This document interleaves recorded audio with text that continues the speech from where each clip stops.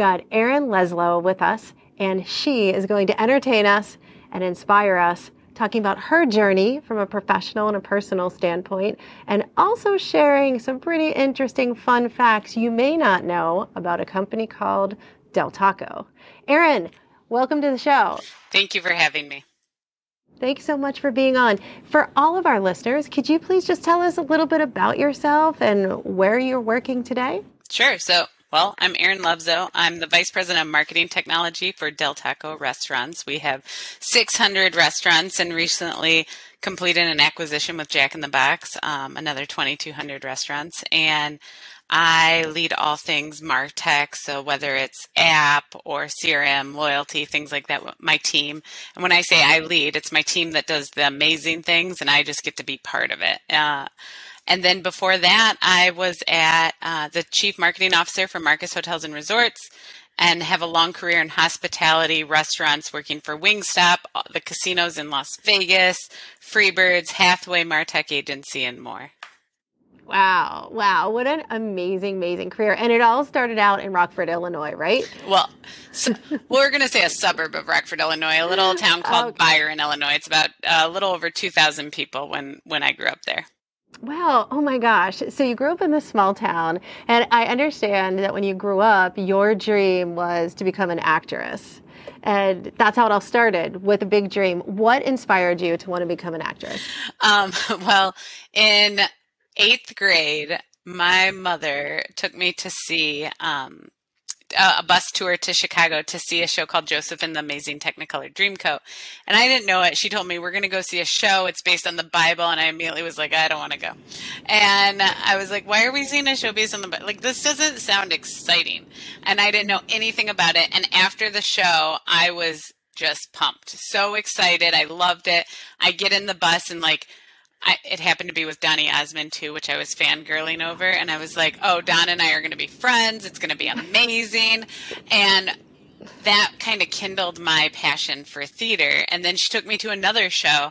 And this show was the complete opposite spectrum. It was cabaret. And I remember watching it and going, yep, I'm going to do that for the rest of my life. Why wouldn't anyone want to be on stage performing like that every day? Like, what a fulfilling job. And so in high school, I started doing as much theater as possible. I went to Illinois State for theater, and part of it is learning all the different aspects of theater. And it wasn't until I fell into marketing that I was like, all right, I guess I'm not going to be an actress for the rest of my life. That's awesome. So, it's really interesting because you talk about how you were inspired at the age of 8 on what you set your future career sights on. And I just think there's so many moments, especially for women when we're girls, that something transformational happens and it just inspires us and sets us off on our career journey. Do you think that's true for all women, that something happens to them when they're younger?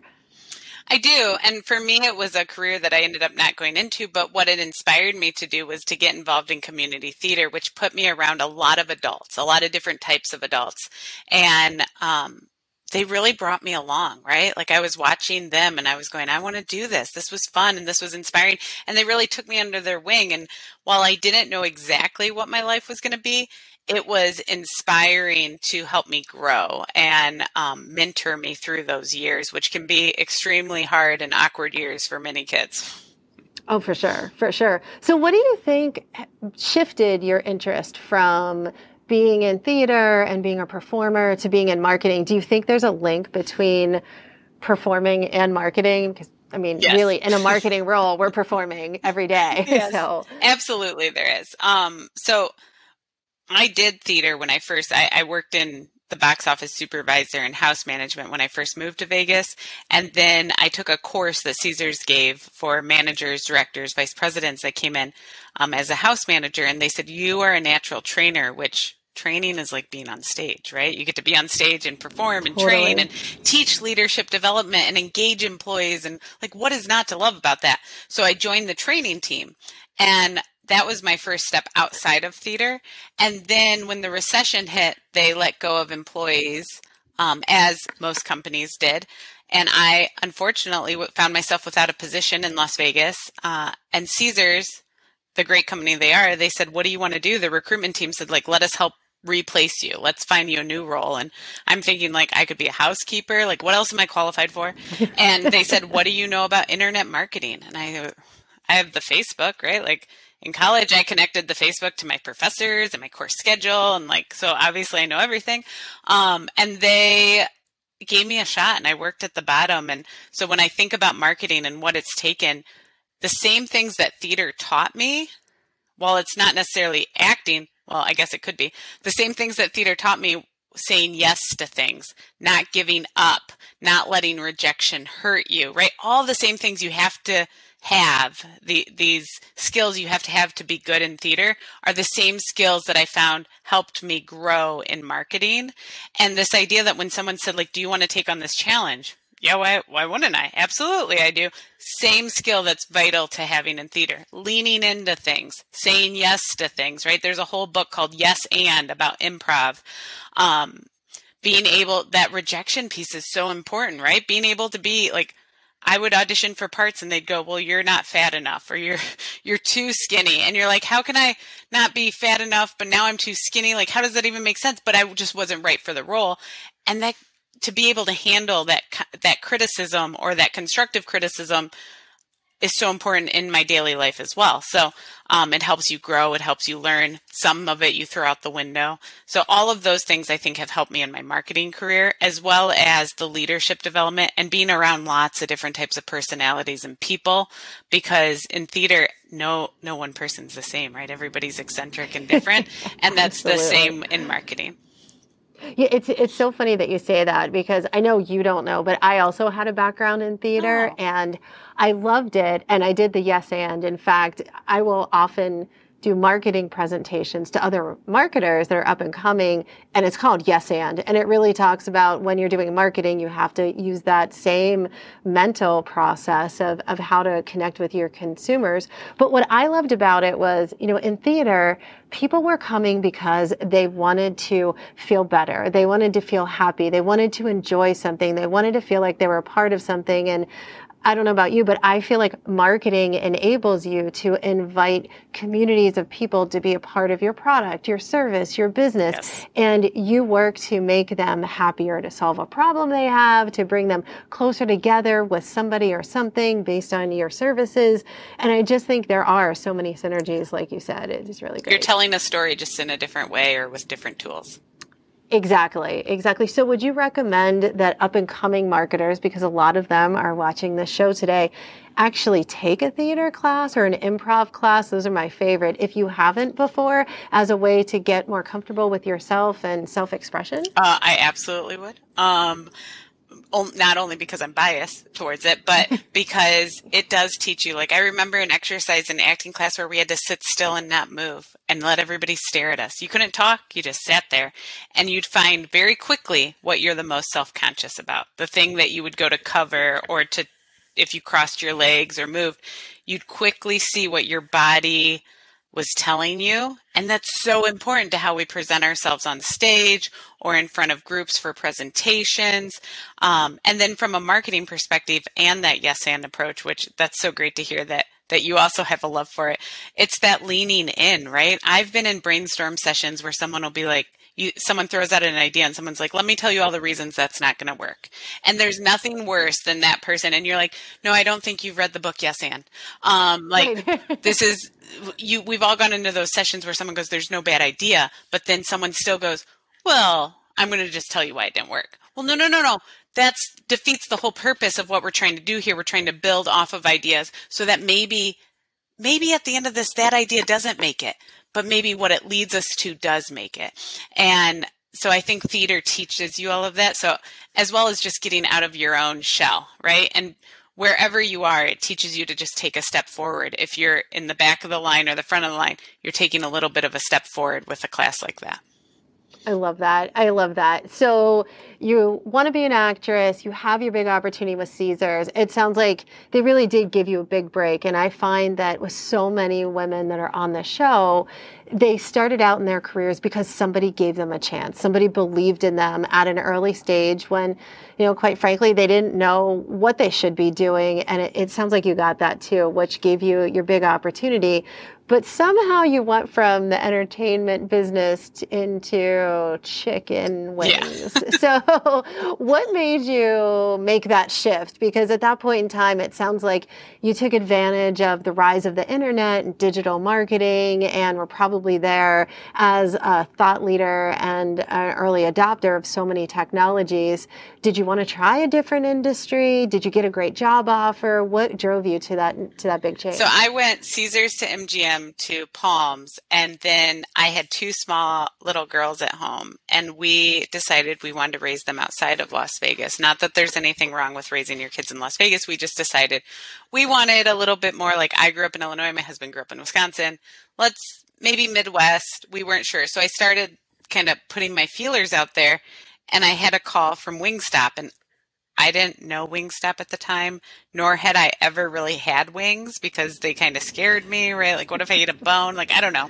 Very different now. Now I love wings. But I talked to the team, and I will tell you the reason I work for companies isn't necessarily the product. I always love the product, whether I'm selling a Vegas room, a chicken wing, a taco, whatever it might be, right? A pair of shoes. But what I do it for is the people that I surround myself with to do it, right? The team that I get to work with, the group I get to work with. And Wingstop had this amazing family. You said, did I look at like, I leveraged this with the tools and the e-commerce and everything, the internet continuing to grow. I wasn't thinking about that. Like, I never looked at it as, I think that should be the next step, or I never even second guessed if I should take the job. It became, I fell in love with the people. It seems like the right culture fit for me.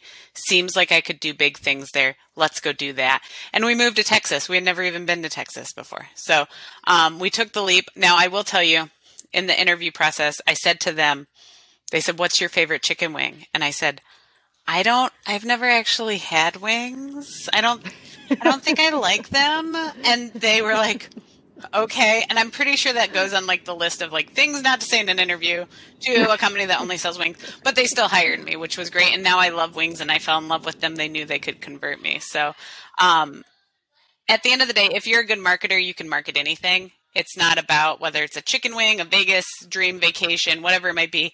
You're going to be able to figure out what drives a person and creates that behavioral or emotional response and drive it forward.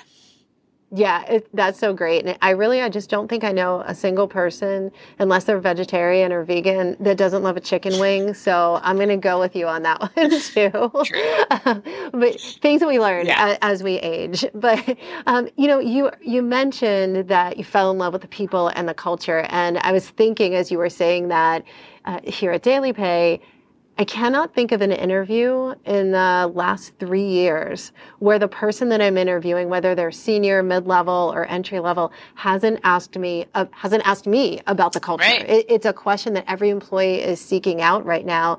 How much of an impact do you think culture makes on the business, and how important is it for a company to find employees where there's a good cultural fit? I think that's huge. Culture has lots of different terms. We coined it as like that interview phrase too, or like you have to have a company with a good culture. It could just be the people you surround yourself with, the feeling you get, the motivation that you have. A lot of places talk to you about like what fills your cup or what drains your cup, right? And if you have a draining culture or a culture of fear or a culture of just go, go, go all the time, you're going to drain it.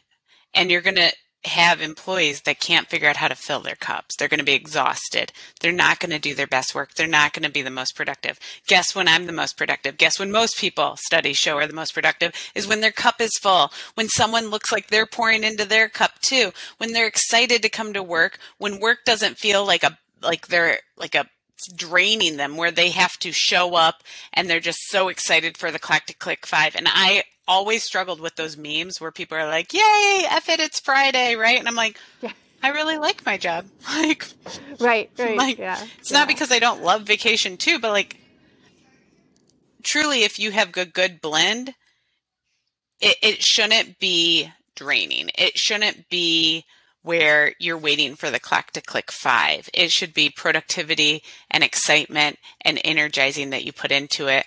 Yes, we've coined it culture, but people ask me that all the time. Where I work now, Del Taco, we have an amazing group of people we work with. And like truly, and I don't say this willy-nilly, but people leave their egos at the door, and it's really about moving the business forward. And you don't find that everywhere. Like, I can pick up the phone and call operations or finance or IT, and they're just like, hey, what's up?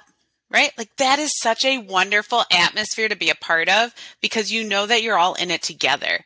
And those are the types of places that if and when I were to ever leave, I'd probably still be connected to those people, right? That's so important. So I do think it plays a big part. I think that sometimes people think the word culture means like, do I get like a gym membership? No, that's not culture. Culture is, does it fill your cup? Does it excite you? And it could be a combination of like purpose and pride and all the things that you want to be proud of when you work for a company. That's great. Well, like you said, you never had a chicken wing before Wingstop. As I told you before we started our show today, up until a few months ago, I never had Del Taco before because I grew up in Pittsburgh, New Jersey, and New York, and never came in front of a Del Taco. But I was blown away that Del Taco sells you a taco and gives you French fries with it, which it really just blew my mind. Yeah. I couldn't figure it out. And then you blew my mind even more by telling me that Del Taco actually has amazing hamburgers, yes, which I now have to go back to California and try because I just am so intrigued. But what do you love most about your role and what you do at Del Taco today? If you ask my boss, he'd tell you that I talk about tacos a lot. And I was like, do I? And I was like, yeah, I just love the fact that we sell tacos. I just think it's wonderful. And when somebody asks me on the street, like, what do you do for a living? And people are like, oh, I work in finance or blah, blah. I tell them, I sell tacos on the internet. And they go, what do you mean? And I was like, well, I work for a company and my job is all the e-commerce side, right? It's all the MarTech side. So I really do. I sell, I'm graded on whether or not I sell enough tacos on the internet. That's pretty exciting, right? Why wouldn't you love that? I also think that, working there and working with the people I have, you can see how it does, right? You're making people happy. No one comes in for a taco and they're like, you know what? I'm really sad today. And this taco is going to make me sadder. No, like they're just a genuinely happy food, right? And I have a sign on my wall that says like, I can't make everybody happy. I'm not a taco. And that's so true. Like it's 100% true. Like it's genuinely a happy meal, right? Not to be confused with the happy meal.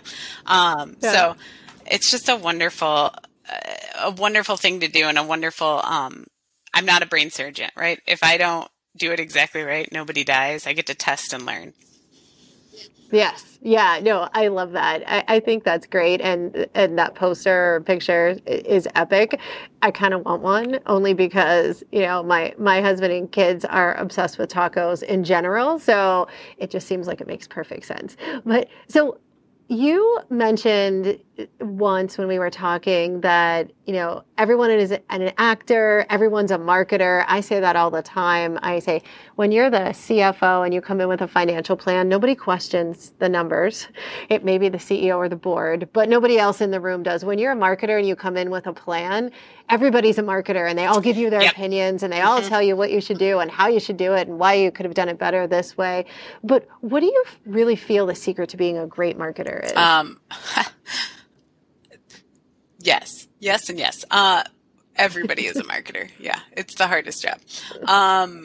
That's funny. I say this exact same thing. The secret to being a great marketer is, I think, emotional technology, right? It's understanding the tools and how they work, but then the emotion and the behavioral aspects that go along with it and understanding the why, right? Simon Sinek talks about it in leadership, right? The why, same thing for marketing. What's the why behind why someone does it? Someone doesn't eat chicken wings just because they have to eat. They're not just like, well, I have to eat tonight. Guess I'll have chicken wings or tacos for that matter. They eat it because they crave it. And it's something that they need in their life. And then figuring out what makes it and what makes them look cool when they do it. And if the right packaging is around it, right? Like all of that is what makes a good marketer, right? Understanding the why. Now, it's not enough to understand the why. It's enough to understand the why, and then how do you actually implement it? Because I meet a lot of people who can tell me all the things that should be done, but they don't know how to do them. So you have to be able to do both. That's super interesting, and I think it makes so much sense. So when you went to school, did you get a degree in psychology or take a lot of psychology classes? Just theater. By any chance? Just theater. I did minor in Spanish for like a minute, but I was really bad. I did not get good grades. And, well, the reason I ask is, you're talking about human behavior. It absolutely comes out in theater. You need to channel different people, different feelings, different emotions. I love all the improv stuff, but also when you have a psychology background, it helps as well. My master's is in teaching, my undergrad's in psychology, and I really never expected my psychology background to play such a big role in my marketing career. So it's super interesting to me on the potential that you have. And especially in quick service restaurant like Del Taco, you're serving the masses. Totally. Do you have any tricks for how to feel a personal connection with a massive group of people? Well, it depends on what industry, but specifically with tacos, it's understanding someone's order, right? So one of the things we did last year was we rolled out Del Yeah Rewards, and Del Yeah Rewards is our loyalty program, but we wanted it to not be just a cookie cutter. You earn points and can redeem them for just this one thing.